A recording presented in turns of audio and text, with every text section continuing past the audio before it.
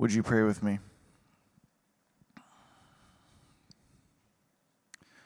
Holy God, your judgments are true and good. You are perfect in all of your ways. You alone are worthy to be praised and worshiped as our God. Father, we cry out to you and lament this morning for the sins of our nation. We cry out that our hearts might not be hardened like those of Pharaoh and all of the nations we've been studying in Revelation that have taken on the mark of the beast. Father, our country is obsessed with violence. The things we watch, the laws we celebrate, the lives we lead often don't reflect the heart of Jesus, who called us to turn the other cheek, to pray for our enemies, and to bless those who curse us. We are saddened by the more than 211 mass shootings that have taken place in our country this year. We are saddened that more than 1,100 precious souls, people created in your image, have either been killed or seriously injured in those shootings, and that thousands of others, who though they may not have suffered physical injury, are suffering mentally and emotionally. Father, we especially lament the fact that some of these acts of violence and hate carry an explicitly racist purpose and plan. We pray for the families and the victims in Buffalo. We pray for the surviving members of Irvine Taiwanese Presbyterian Church. God, you know and we know that your plan from eternity past has been and continues to be to unite people from every tribe, tongue, and nation under your banner. Help us to be examples in our community of dignifying the differences that we all have and treating those who are different from us with the selfless love that Jesus modeled for us. Father, may we not be deceived by the beast. Our hope does not lie in our Constitution, does not lie in our government, it does not lie in our neighbor or in the alleged goodness of humanity. It does not lie within ourselves. Father, our only hope is in you. Open our hearts and our minds to the lies of the enemy that we may expose them with the truth of your gospel. Father, we pray especially for the church in Salem this morning. May our city be renewed and regenerated by your Holy Spirit and by the gospel being preached this morning at Salem Heights, by the gospel being preached at First Baptist, and by the gospel being preached at churches all over this city. And Father, may we be those servants that are ready for your return, that we may be approved by you. May we walk in the light as you are in the light. May our good works shine before men that they may give glory to you. And may you guide us into the truth as Hans preaches your gospel this morning, and may we have humility to receive it. Come what may, Father, you are good and worthy of our praise. In the name of the Prince of Peace we pray. Amen. Amen. Amen. Thanks, Tyler. You guys can have a seat. Grab your Bibles, and if you have them, your notebooks and pens, and you can open up to Revelation 16. Second portion of Revelation 16. I'm so thankful to be part of a church that loves to dig into the Word of God at a deep level, and so this morning will be no different than that. There's a lot to cover in the end of this chapter. Well, in 539 BC, the Persian ruler known as Cyrus the Great was making his mark on the world. He'd already grown the Median Persian Empire to a formidable state. But it was in this particular year of 539 that he especially exerted his influence on world history by conquering the previous powerhouse known as Babylon. Now, Babylon itself was a kind of wonder of the world. This is an artist's rendering of what that city looked like. Part of the defense of the city was found in the 3 rings of walls, with the outer wall 40 feet high and so thick that they would host chariot races on top of it. The stores for food and water in the city, the water coming from the Euphrates, were within the walls, and it would allow the people to hold out against oncoming enemies for a seemingly indefinite period of time. It was, in the minds of the people, unconquerable. It was the Titanic of the day, if you get my drift. And so as Cyrus made his way toward the city and easily crushed the Babylonian forces waiting for him outside the walls, what army was left retreated and locked themselves in the city thinking that they were safe. And yet the Medes came up with a strategy that the arrogant Babylonians did not expect. Cyrus ordered his men to begin digging tributaries to drain the Euphrates upstream, and the river began to be drained of its power and lowered. You can imagine the manpower that was required to do this. Now, all the Babylonians had to do was close the gates and openings that were next to the Euphrates River, but their lack of vigilance led to an outcome where the Persian army lowered the water and literally walked under the walls into the city, under those walls that were meant to keep them out. The people inside the city were so shocked that they gave up without a fight.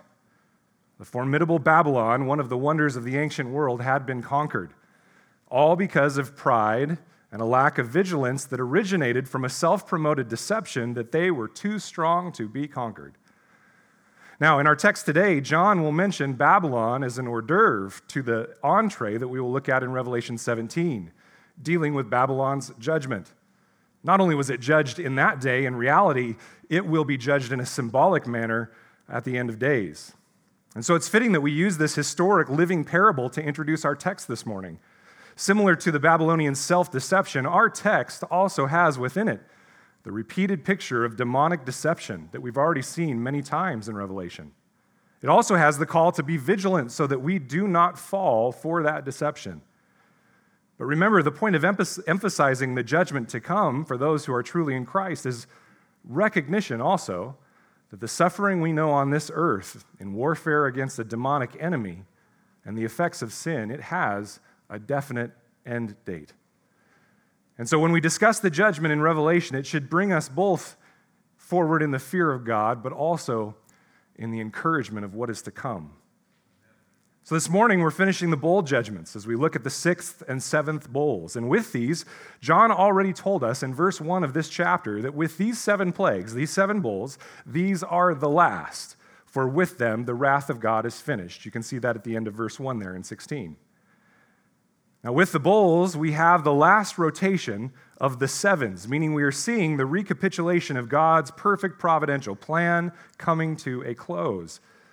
You can see it up on the screen there. If you want to, you can jot this down. This is a summary breakdown of the structure of Revelation. You have the introduction of the revelation of Jesus Christ. Chapters 2 and 3 were the messages to the 7 churches. Chapters 4 through 7, the judgments of the 7 seals. Chapters 8 through 11, the recapitulated judgment of the seals in the form of trumpets. And then it was again recapitulated in 12 through 14 in the 7 visions. And now we've seen in 15 through 16 the 7 bowls. And what we'll finish off in the coming months is the great judgment and the great consummation as John breaks down into further detail and unpacks these judgments. But all those 7s are a recapitulation, a review, a look at the same image from different angles. And this is very important to understand the book of Revelation. So we can look back at these 7s and now see in clarity that we have been looking at the same time period, the church age, in that recapitulated fashion. Always moving forward with more urgency and detail in a progressive way. And we will see that again today. And it is purposefully repetitive in this movement. And so what we're going to see, just as we saw at the end of the 7 seals, the end of the 7 trumpets, the end of the 7 visions, we are going to see at the end of the 7 bowls God's completed wrath upon the hard-hearted nations. That's the title for today's sermon, God's completed wrath upon the hard-hearted nations. And we will get one more glimpse of this, but in a more detailed manner in chapter 19. Now, we've already seen the 5 bowls of the wrath poured out in the first portion of chapter 16, using the imagery from the great and ultimate exodus of God's people that we looked at. And these bowls will follow in that track as well. So let's jump right in, praying that God's Spirit will illuminate the text in our minds and hearts as we read from Revelation, beginning in chapter 16, verse 12. Chapter 16, verse 12. The 6th angel poured out his bowl on the great river Euphrates, and its water was dried up to prepare the way for the kings from the east. And I saw coming out of the mouth of the dragon, and out of the mouth of the beast, and out of the mouth of the false prophet, 3 unclean spirits like frogs. For they are demonic spirits performing signs who go abroad to the kings of the whole world to assemble them for battle on the great day of God the Almighty. Behold, I am coming like a thief. Blessed is the one who stays awake, keeping his garments on, that he may not go about naked and be seen exposed. and they assembled them at the place that in Hebrew is called Armageddon. The seventh angel poured out his bowl into the air, and a loud voice came out of the temple from the throne saying, "It is done." And there were flashes of lightning, rumblings, peals of thunder, and a great earthquake, such as there had never been since man was on the earth. So great was that earthquake. The great city was split into 3 parts, and the cities of the nations fell, and God remembered Babylon the Great to make her drain the cup of the wine of the fury of his wrath. And every island fled away, and no mountains were to be found, and great hailstones, about 100 pounds each, fell from heaven on people, and they cursed God for the plague of the hail, because the plague was so severe. This is the word of the Lord. John envisions the 6th angel pouring out the 6th bowl, and we see the plague of deception that leads the nations to war against their Creator. That deception in and of itself is a plague, and it leads the nations to war against their Creator. We see this in verses 12 through 14 and again in 16, with a parenthetical statement breaking in verse 15. Now, this bowl that is being tipped out in judgment seems an odd new image, what with the demonic trinity and frogs coming out of their mouths like some perverse cuckoo clock. But if we remember that we are in apocalyptic literature and that these visions are cyclical and repetitive, we can begin to understand it based on Old Testament imagery and imagery provided already in Revelation. You see, the problem with viewing any of Revelation literally is that you have to be sporadic in how you interpret. So you either have to read it symbolically all the way through or literally all the way through. And friends, we can see right away that to think about dragon having a frog come out of its mouth, that's symbolic. So we're to read this symbolically, not literally. Now, the first thing we can count on is that the Exodus imagery continues here. Remember that the 5th plague was like the Egyptian plague of darkness that came over the land. And like the Egyptians, the rebellious earth dwellers in Revelation are pictured hardening their hearts with a refusal to repent. Their hearts become so bitter towards God's sovereign influence that it leads into this assault on God's people in the 6th plague. And that will then summarily be put down in the 7th plague we'll see in a moment. But let's unpack this 6th plague a bit. The first piece we see is Exodus imagery that is used in the drying up of this large river of water, the Euphrates. You see that right there in verse 12. He poured out the bowl on the great river Euphrates, and its water was dried up. Now, this is not new imagery, especially in the Exodus line of thought, for when the Lord dried up the Red Sea, the outcome was deliverance for his people and victorious justice over his enemies. When the Lord dried up the Jordan River in the book of Joshua, the imagery was the same, and it meant deliverance for his people and victory over the unrepentant enemies of God. When you see water dried up, you're supposed to pay attention. Now, this imagery of the Euphrates is intermingled with symbolism of the advancing hordes of kings from the east. It is only in the drying up that the kings of the east advance. But before we artificially force this text to be speaking about the Russians or the Chinese or the North Koreans or some other geopolitical enemy of the United States, let's recognize that this text tells us who these kings of the east are meant to symbolize.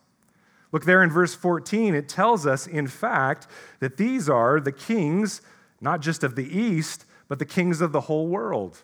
The kings of the east is meant as a symbolic notion, and so it must symbolize something in particular. We will see today and into chapters 17 and 18 that God is going to be showing John a vision of bringing judgment upon the symbolic empire of Babylon. We're going to get into that in detail next week. In real life history, God did this back when Cyrus the Mede came and conquered Babylon, as we talked about in the introduction. And remember why he did that if you think in biblical history. Why did God use Cyrus the Great to conquer the Babylonians? He brought the Medes to conquer them so that Cyrus would release the Israelite exiles to go back and rebuild the destroyed temple of Yahweh. Now, folks, think about this. This imagery is to take a people that were in exile, free them from that exile, send them back to their promised land so they can build a temple and worship God. This is the imagery that will play out in the rest of Revelation in a spiritual fashion. Those exiled in the kingdom of darkness will be freed by the judgment of God to go into the abode of God, the promised land, to build the temple of God, the church, so that we can worship God in all eternity. Amen? That's the imagery that's being used here. That's why Cyrus the Great, that's why Babylon, these images are used, is to speak of the truth that they symbolize. And so John uses this theme to discuss all these things, but let's stay focused here on our text today. To the Babylonians in the 6th century BC, who were the Medes and the Persians?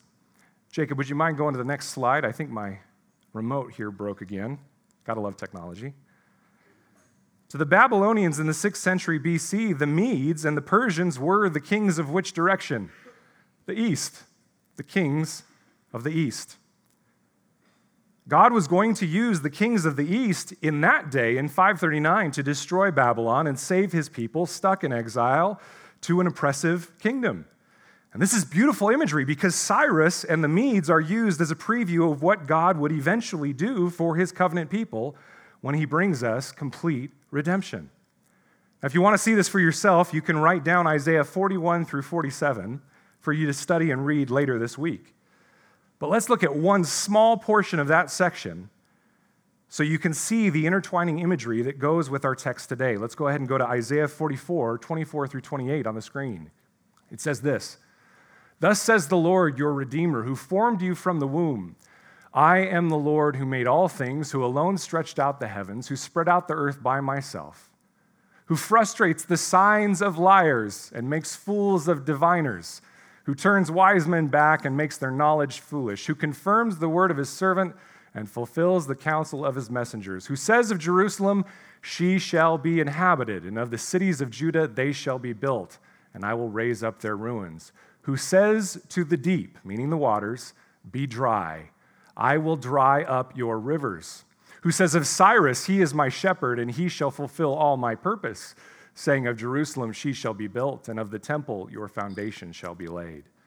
Now, friends, this was written before Cyrus was ever even born, before he went to conquer Babylon, and before he dried up the rivers in order to conquer that city.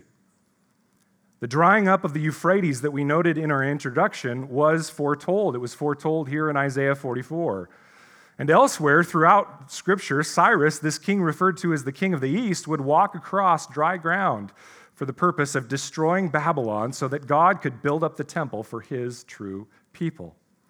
Friends, this imagery is what's happening in Revelation 16. Hopefully, you're starting to see the parallels with our text. Rather than foretelling actual, literal, specific events that will occur in the future, John is using what we can term as geographic symbolism, where he is using geographic landmarks to symbolize spiritual truth. He will do this with Babylon in 17 and 18, and he's going to do this a little bit later with Armageddon. Now remember, in 914, there was a demonically backed army released from the Euphrates that would war against God's people. The same imagery is happening here. The Euphrates is a symbol for the staging area of the assembly of the unrepentant against God and his people. It's a staging area for the assembly of the unrepentant against God and his people. Now, just before final judgment, what this is telling us is that the world, backed by demonic mandate and power, will desire to wage war on God's true church in a way that has not been seen in all of history. And they, like Babylon before and Cyrus the Mede after them, will think they are marching into an easily won victory, for their path to victory has been made clear and paved for them. But in reality, they will be walking into their own destruction. And from this destruction, God will judge the kingdom of darkness and set free his people that are in exile. And this imagery continues in verses 12 and 14. Take a look at verse 13 there. The kings of the east are coming, and I saw coming out of the mouth of the dragon and out of the mouth of the beast and out of the mouth of false prophets 3 unclean spirits like frogs. For they are demonic spirits performing signs who go abroad to the kings of the whole world to assemble them for battle on the great day of God Almighty. Now, we can find the background to this plague in Exodus chapter 8, verses 1 through 15. Would you turn there with me? Exodus 8, 1 through 15.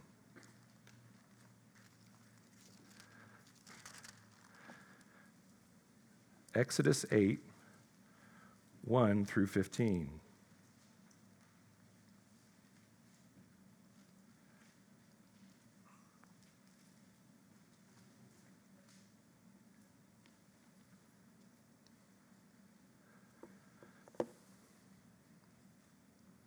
It says there, "Then the Lord said to Moses, 'Go into Pharaoh and say to him, Thus says the Lord, let my people go that they may serve me. But if you refuse to let them go, behold, I will plague all your country with frogs.'" There it is. "The Nile shall swarm with frogs that shall come up into your house and into your bedroom and into your bed and into the houses of your servants and your people and into your ovens and your kneading bowls. The frogs shall come up on you and on your people and on all your servants. And the Lord said to Moses, 'Say to Aaron, stretch out your hand with the staff over the rivers, over the canals, over the pools, and make frogs come up on the land of Egypt.' So Aaron stretched out his hand over the waters of Egypt, and the frogs came up and covered the land. But the magicians did the same by their secret arts and made frogs come up on the land of Egypt." Real big help there, guys. "Then Pharaoh called Moses and Aaron and said, 'Plead with the Lord to take away the frogs from me and from my people, and I will let the people go to sacrifice to the Lord.' Moses said to Pharaoh, 'Be pleased to command me when I am to plead for you and for your servants and for your people, that the frogs be cut off from you and your houses and be left only in the Nile.'" And notice what Pharaoh says. If you're Pharaoh, what are you going to say? "Please, now." No, he says, "Tomorrow." "Tomorrow," Moses said, "be it as you say, so that you may know that there is no one like the Lord our God. The frogs shall go away from you and your houses, and your servants and your people, they shall be left only in the Nile." So Moses and Aaron went out from Pharaoh, and Moses cried to the Lord about the frogs as he had agreed with Pharaoh. The Lord did according to the word of Moses. The frogs died out in the houses, the courtyards, and the fields, and they gathered them together in heaps, and the land stank. Gross. That was my word, not in Scripture. But when Pharaoh saw that there was a respite, he hardened his heart and would not listen to them as the Lord had said. Now let's observe some characteristics about these frogs really quickly and see how they connect to our passage back in Revelation. The first thing we see is that the frogs are pervasive. They're everywhere. You can't get away from them, much like the deceit that's coming out of the mouths of the dragon and the beast. And it seems like the only solution that the magicians can do is to make it worse, as if God is using their own black magic against them. Then notice Pharaoh's complacency and odd acceptance of it. Rather than cry out now and intercede for us now, he instead sits with it comfortably and says, intercede for us tomorrow, out of his own pride. We also see that if there's not an active, purposeful removal of the froggy corpses, then the remainder just rots and continues to oppress. It also does not seem to soften Pharaoh. It only hardens him more. And most importantly, notice what the entire purpose of this is, and all the other plagues is, it's God's ultimate primacy, that you may know that there is no one like the Lord, Yahweh, our God. Well, back in Revelation 16, in our text for today, John intends for this imagery to be pulled forward and inform our understanding of our text. You see, Satan, as we've seen over and over again in Revelation, is the father of lies. In fact, in Revelation 13 through 15, we see this. We're reminded of his deception, and the deception is how he rules over the nations. It said that the beast performs great signs, even making fire come down from heaven to earth in front of people, and by the signs that it is allowed to work in the presence of the beast, it deceives those who dwell on the earth, telling them to make an image for the beast that was wounded by the sword and yet lived. One of the problems with bad interpretation of Revelation is that you've got churches all over the country waiting to see a pillar of fire come from heaven, and then they will worry about the deception. Unfortunately, the symbolism of Revelation is saying that deception is present now. This is happening now. You don't have to wait for it. Like the frogs, deception is everywhere. The entire land stinks with it. And it's only in the sovereign work of God in bringing the gospel to bear that we're broken free of that deception. Like the frogs, the deception is pervasive. We saw this in Revelation 2 and 3 as John warned the 7 churches of the deceptive tares in their midst who proclaim to be followers of Christ, but in practice were merely peddlers of anti-biblical ideas and deception. And the source of that deception is out of the mouths of this counterfeit trinity of the beast, the false Messiah, and the false spirit that we saw in Revelation 13. They can't create truth. They can't fix the problem. Like the magicians and their frogs, they can only duplicate the deception and add more deception upon deception. And just as that led to more destruction for Egypt, God is using in our day this deception that pervades the world to draw those who are deceiving into the fullness of their sin so that he can bring conclusive judgment upon them. And the rest of the New Testament also bears witness to God's use of Satan's deception against him and those that follow him. John warns about the pervasiveness of this deception in the church in the first century, let alone in our day. When he says in 1 John, you can see it up on the screen, "Beloved, do not believe every spirit, but test the spirits to see whether they are from God, for many false prophets have gone out into the world." Friends, this was in the first century, let alone 2022. We've seen this deception throughout the church age, and it's no different in our day as false churches and false pastors evoke the Lord's name to back ungodly, anti-gospel propaganda that has historically supported evils like racism, murder of the unborn, destruction of the family, perversion of God's perfect order of gender and sexuality. We see perversions like the prosperity gospel, perversions like the apathetic gospel that requires you to do nothing. And churches and pastors that parrot this kind of propaganda are simply storing up wrath for themselves and those that listen to them. Like Pharaoh, the world bemoans the effects of Satan's reign, but sits comfortably in it for another day. The world says, gosh, I wish we had peace, but then we ourselves, the world, we bring violence against one another. Like Pharaoh, the world hardens its heart against God's truth. Even the world's best attempts at fighting it simply add to it, and the stink remains. And all of this is storing up that wrath for the unrepentant, so that on the day of judgment, God's glory as the righteous judge and benevolent Savior of his people will be seen by all the cosmos. Well, John then says that the world, in acceptance of Satan's deception, will assemble themselves in unrepentant anger at God and at his people. God is bringing this deception to bear so that the very conquering and destruction that they deserve is coming upon them. That's what we've seen thus far. But then it says, to assemble them for battle on the great day of God the Almighty. And where, symbolically, does this group of unrepentant assemble? They assembled them at the place that in Hebrew is called Armageddon. Now, we first saw this in chapter 6, this idea of the unrepentant assembling together. In the sixth seal, we saw the kings of the world assemble themselves together in a common cry that they would rather be crushed by the rocks than repent to God as his judgment comes. And here we see the same image recapitulated as the unrepentant nations gather against God and his people. Now, friends, John is again using this geographic symbolism as he notes that the place where they assemble in symbolic war formation against God and his people is known in Hebrew as Armageddon. But I'm actually mispronouncing it. It's actually Har-Mageddon. Now, this has become popularly known, Armageddon, as the name for a battlefield and symbolic war. And so most Bible translations have it, just as the ESV does, starting with an A, Armageddon.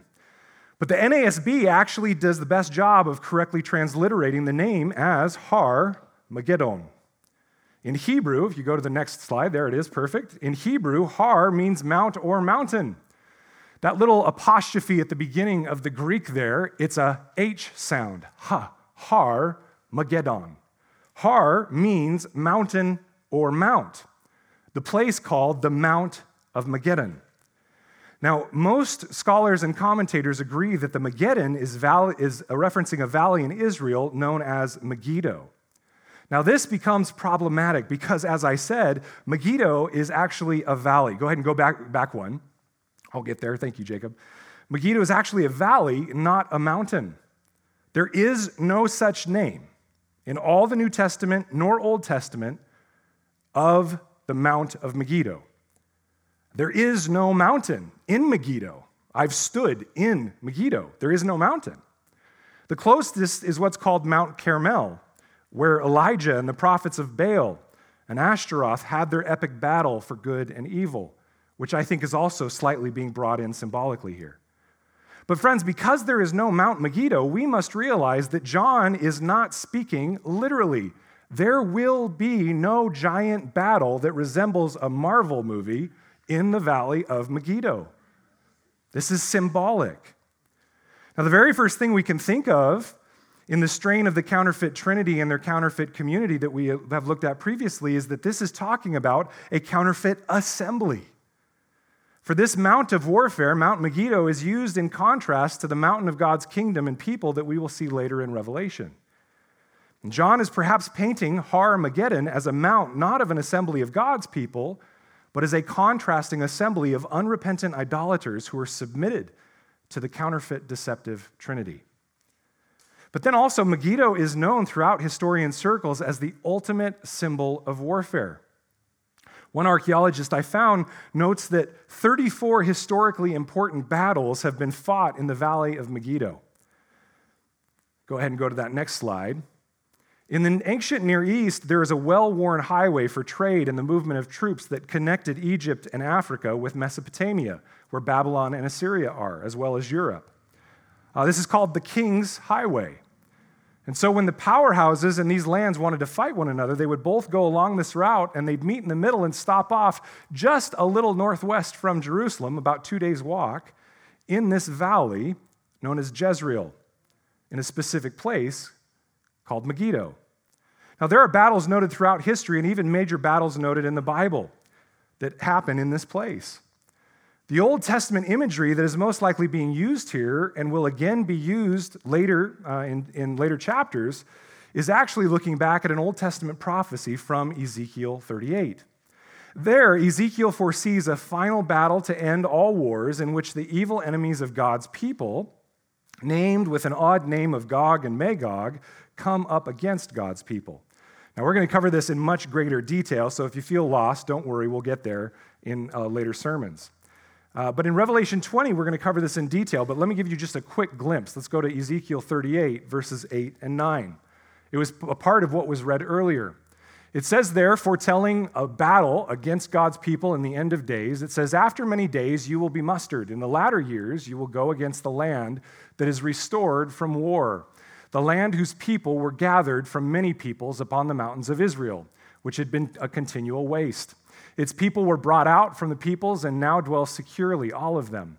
You will advance, coming on like a storm. You will be like a cloud covering the land, you and all your hordes and many people with you." Now notice the similar theme here. These evil nations encroaching upon God's people, mustered in their own deception to come against God and his people so that they might be destroyed and God might receive the glory. There's imagery that's used in Ezekiel, as we'll look at, that there's almost as if a hook goes in the nose and drags them into this battle against what might be their own will, but in fact is just them falling for deception. And John uses this imagery to say that there will come a time in the future where the unrepentant nations will so assemble in hatred of God, they will so amass collectively, that they will assemble in hatred of God and his people, and it will seem as though they are amassing for war. But friends, this is not a literal battle line as you would see in the Civil War. This is the hearts of all the unrepentant people the world over amassing for battle against a holy God. Friends, I want to submit to you that if you keep watching the news to see when two large armies fill the valley of Megiddo in Israel, you are missing the point of John's vision. When Pat Robertson comes on TV and says, "Oh, Russia and Ukraine are fighting," just wait, Russia will go down into Israel and then the Valley of Armageddon will happen. He's not paying attention nor reading the Bible correctly. The point of this is something far more important. It's a spiritual understanding of warfare against God. What he is seeing here, what John is showing, is the decisive cosmic battle between God and the enemies of God that is to come directly prior to his final judgment.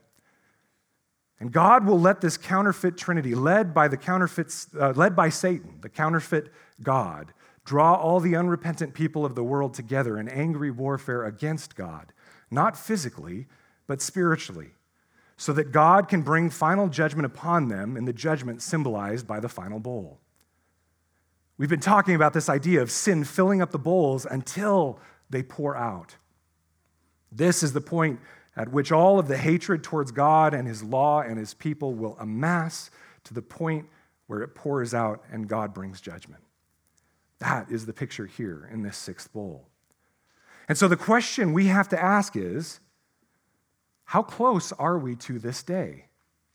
Yes, we cannot know the day nor the hour, but how close are we? Let me ask, are the unrepentant masses coming against God and his people once and for all?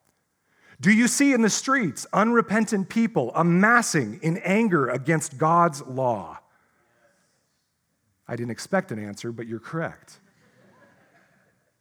Let's discern the violent attack on God's created order, the attack on God's divinely ordained institutions of marriage, family, societal government, and the church, and the authority that flows from them, and the societal embrace of evil, not just the permission to commit evil, but the celebration of it as a new gauge of moral righteousness.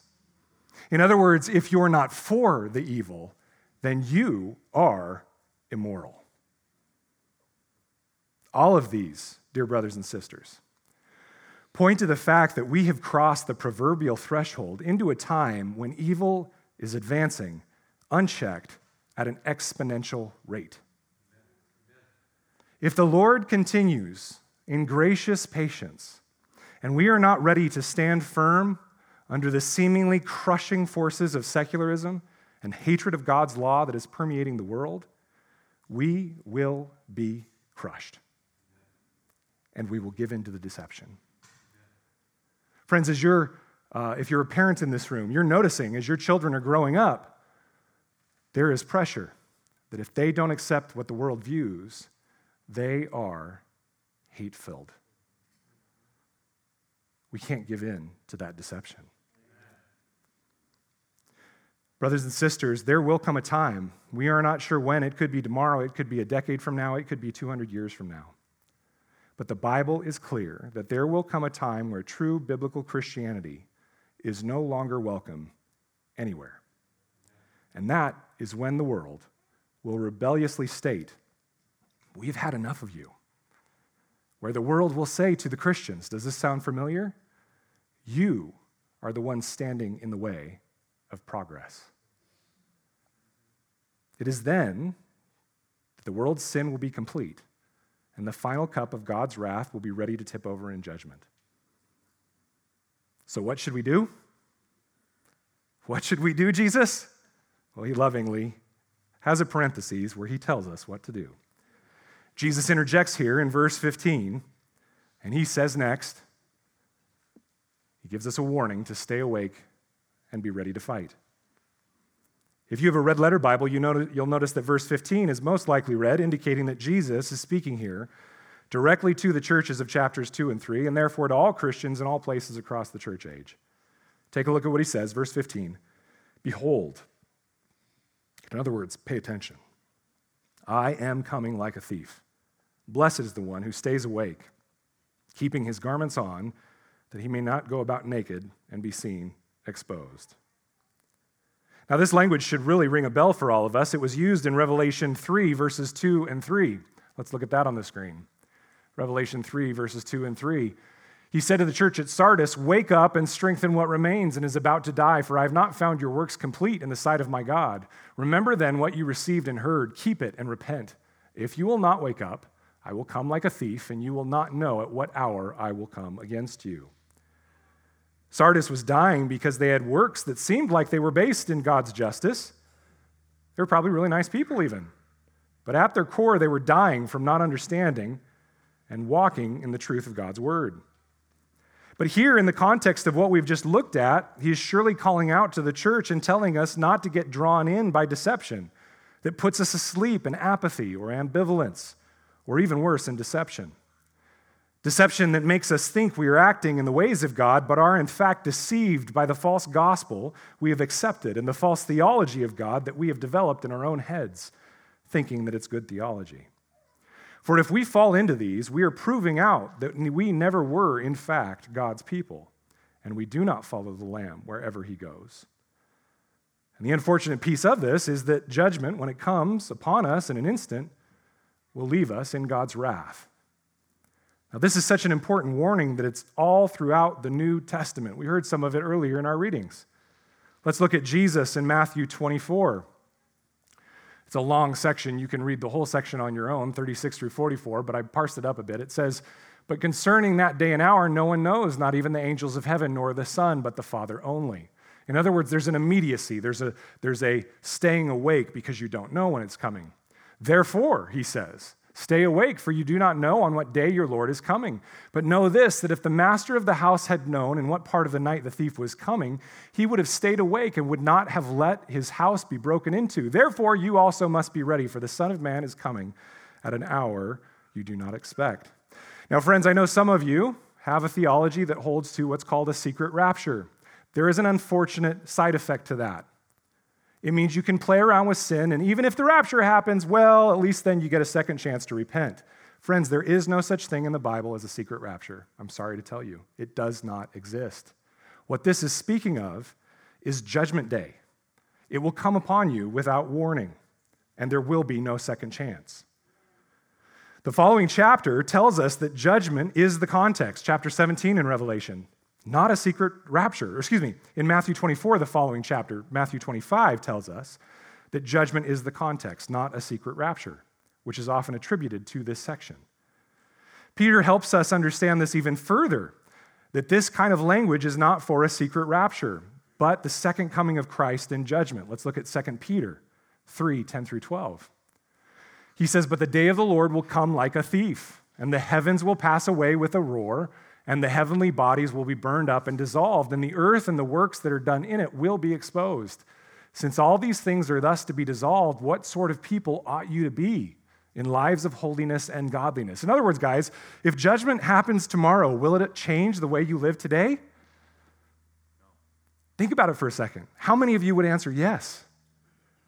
What our text in Revelation is telling us is that's how we should live. Because we're waiting for and hastening the day of the coming day of God, because of which the heavens will be set on fire and dissolved, and the heavenly bodies will melt as they burn. All of these texts have the same message as our text in Revelation. Jesus is telling the church to wake up from our slumber, wake up from our business as usual mentality, and recognize that from the death and crucifixion of Christ through today, and until Christ comes again, we are at war. We must always be ready for battle, dressed in our battle gear, standing firm against the deception that wishes to so easily ensnare us. There was a picture in a magazine right at the beginning of the war in Afghanistan that had a man standing in a foxhole in boxers that had hearts on them, combat boots, no socks, with a flak jacket on, a helmet, standing at a machine gun, shooting at the enemy. He had been caught unaware. He didn't have his clothes on. Luckily, he grabbed the important things, the helmet and the flak jacket, and praise God, the boxers, or else it would be a weird picture. But he was sitting there shooting. And what this is telling us is don't be like that guy. Don't fall into complacency thinking that because you're in the foxhole, you're safe. We must recognize that in the eyes of the unrepentant idolaters of the world, the only barrier to their peace and safety, the peace and safety that was mentioned in some of these verses, is the removal of those who proclaim the objective truth of God's word. And so a time is coming, dear friends, when the remnant of true Christianity will be outnumbered by false churches, false pastors, and false Christians. It's not that Christianity will disappear. It's that the majority of it will become false to the truth of the gospel. These false Christians will have bought into the subjective truth of secular morality. And so Christ is saying, stay awake. Don't fall to the deception. Stay awake. Be ready for battle, dressed in your battle gear, standing firm against the deception that wishes to so easily ensnare us. And so we must stay awake. Not just so that we are ready for Judgment Day, but more so that we don't get caught up in the current of postmodern, secular, individualistic relativism, where we think we are God and we can decide good and evil apart from God's word. For many self-styled Christians proclaim that they know and follow Christ, but they are not covered in his righteousness at all. And this is the very state that John was warning the churches in chapters 2 and 3 to watch out for.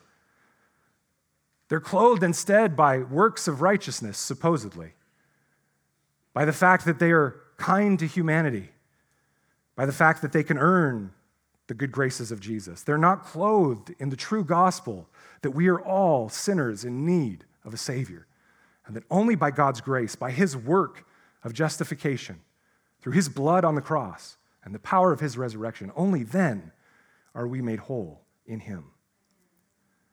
And this is why Jesus counsels Sardis and Laodicea to clothe themselves with Christ's righteousness. Jesus tells us a parable that gives us a little bit more on this idea. In Matthew 22, Jesus speaks of a wedding feast, and there the king spots a particular wedding guest without their wedding garment. It says, "But when the king came in to look at the guests, he saw there a man who had no wedding garment, and he said to him, 'Friend, how did you get in here without a wedding garment?' And he was speechless. Then the king said to the attendants, 'Bind him hand and foot and cast him into the outer darkness. In that place there will be weeping and gnashing of teeth, for many are called, but few are chosen.'" The picture here is that on Judgment Day, many will cry out and say, "Lord, Lord, we did all these works in your name. We fought the good fight for humanity. We did all the social justice you asked us to do." And he will say, "Away from me." There will be those that stand up and say, "Lord, Lord, we were great patriots. We backed the Constitution. We said the Pledge of Allegiance every time we could." And he will say, "Guys, I'm not an American. I have drawn all people from all nations, all tribes, and all tongues." There are many that have different reasons why they think that they are God's people, but they absolutely are not, because they're not clothed with the wedding garment that could only be provided by the blood of Christ. Friends, so many self-proclaimed Christians today style themselves in their world-defined moralistic behavior because they're justice warriors fighting on behalf of the oppressed, or because they're nationalistic patriots who believe that their political belief and love of country will make them righteous. But all of this will show up on Judgment Day as false. And those folks will realize they have clothed themselves in filthy rags. Only those who have allowed Jesus to clothe them in his righteousness, earned through his substitutionary death on the cross in your place and mine, will have that eternal dress that makes us pure in the blood of Christ. Many try to work for their salvation in a morality not defined by God, but by themselves and by the worldly system. I pray, and I have been praying, that the Lord will convict your heart this morning if that is you. If so, it's time to wake up and repent. Well, we use this phrase, wake up. What does it mean? What does it mean to be awake? Well, quickly, it is to be purposeful in your submission to Christ and his commands. It is to partner with the Holy Spirit in the power that he is giving you.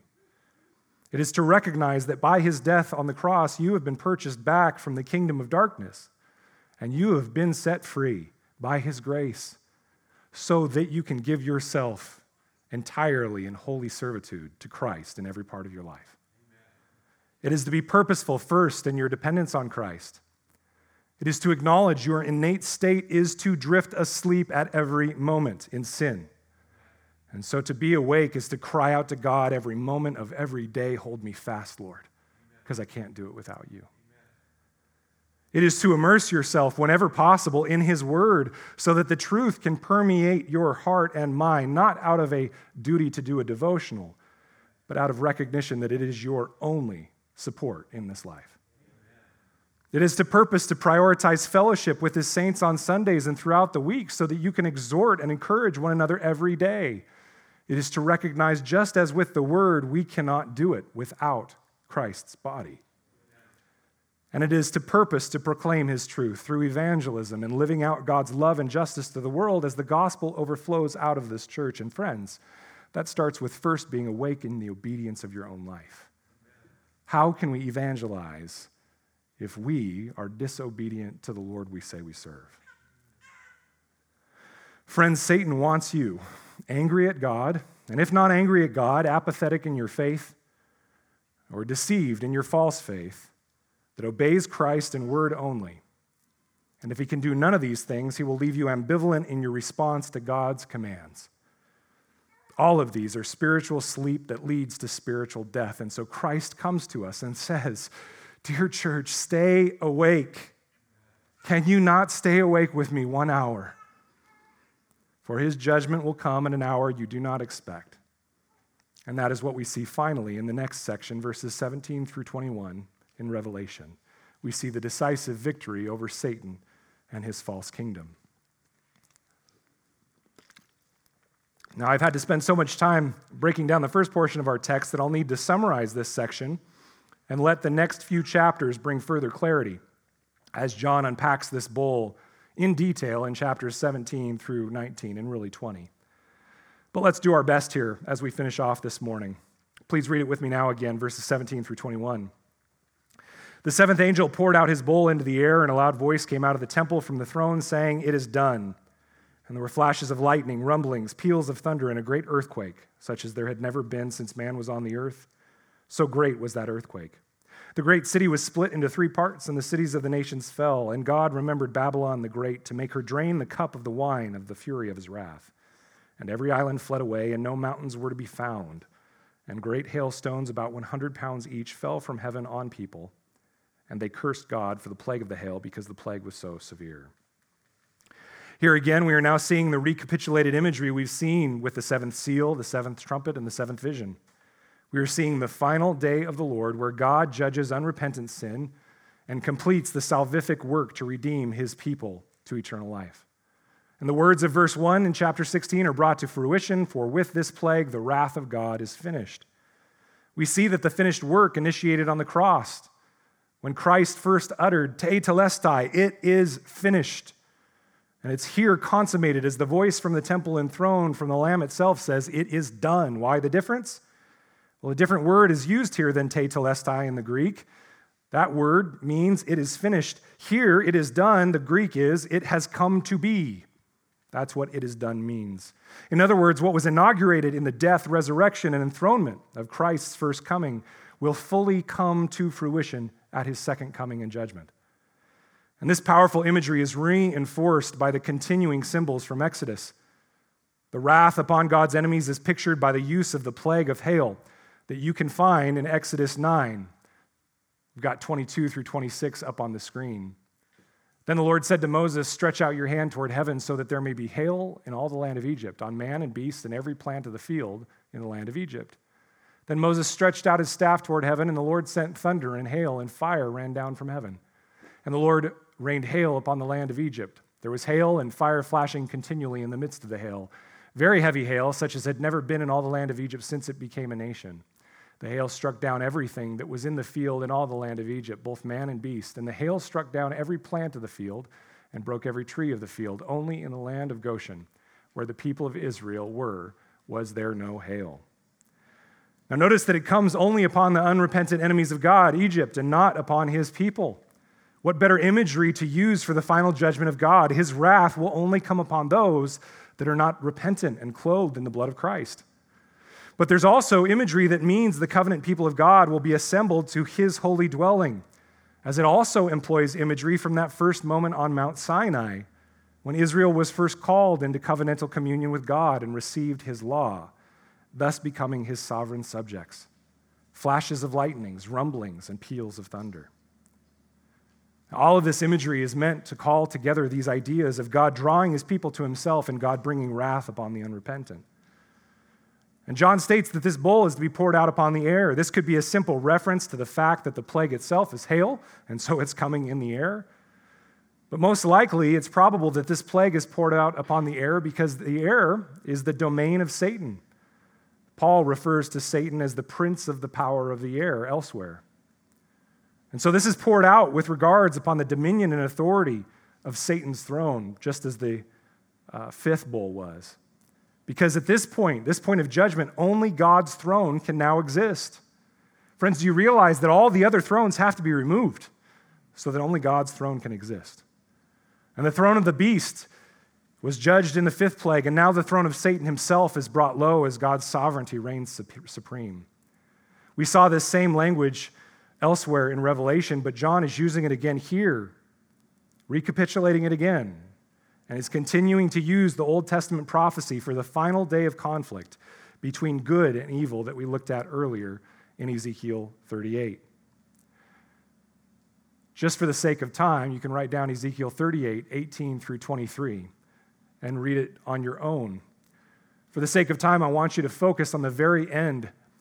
This battle, this judgment, this scene is for the purpose. At the very end there it says, "So I will show my greatness and my holiness and make myself known in the eyes of many nations. Then they will know that I am the Lord."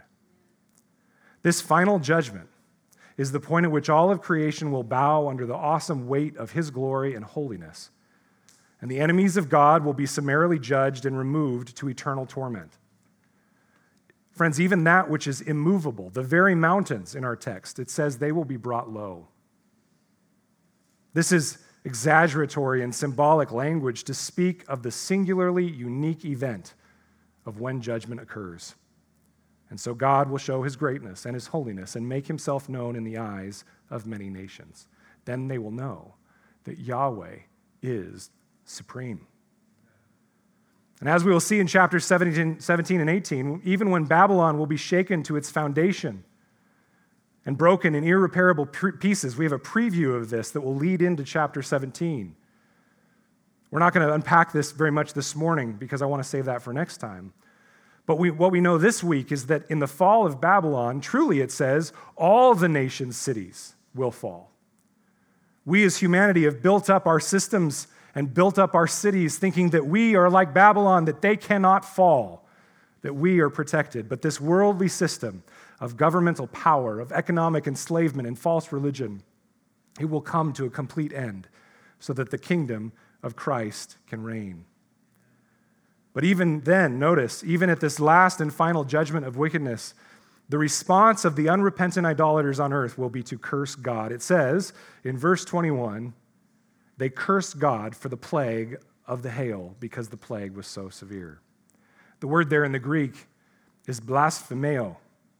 They blaspheme their maker, their savior, and their king, evidencing the truth and reality of mankind's sin that deserves wrath.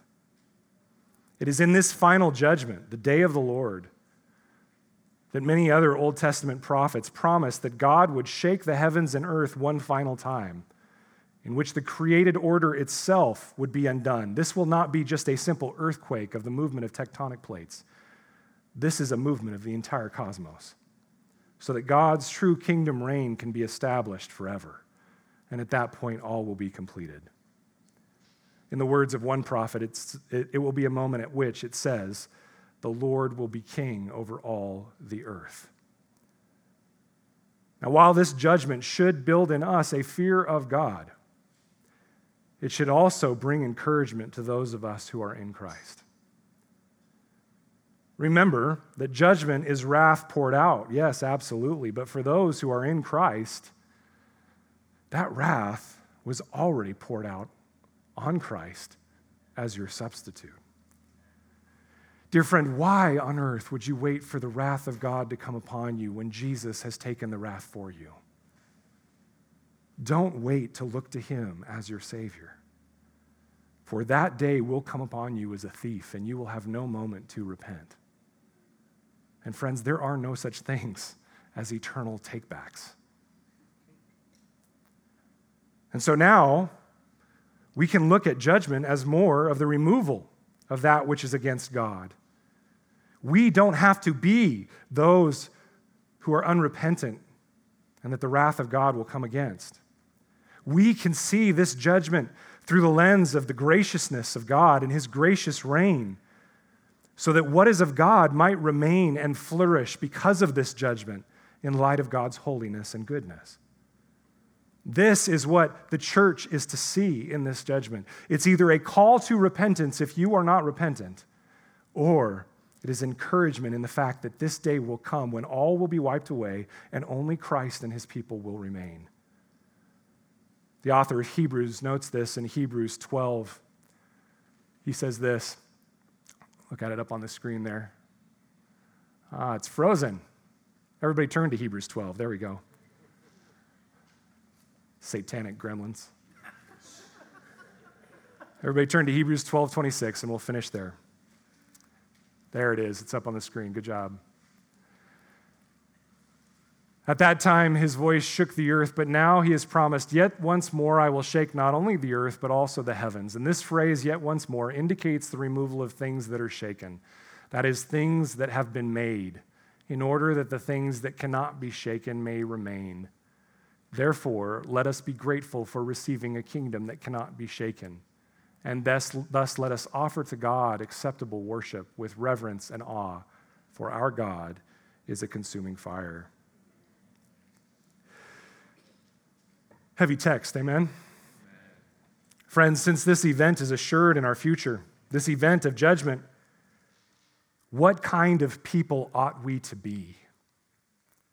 And which kingdom do you want to be a part of? I beg of you to not let this question fly out of your brain the moment you leave these doors, but to meditate on this week. Since this event is assured in our future, what kind of people ought we to be? And which kingdom do we want to be a part of? The kingdom that will be shaken, undone, and destroyed, or the kingdom that will stand for eternity in the presence of our good Creator God? For every day, friends, we are sowing seeds by our actions, by our dependence upon Christ or our lack thereof. We're sowing seeds towards a kingdom that will be shaken or seeds towards a kingdom that will be established. Do not be deceived. God is not mocked. For whatever one sows, that will he or she also reap. So let's begin by heeding the call of Jesus from our text today to wake up, to gird ourselves with his righteousness, and give thanks to God through our acceptable worship as we praise him and look forward with the ordinance of communion to the feast to come when he comes again in glory. Amen? Amen. Let's pray. Aaron, you can come on up.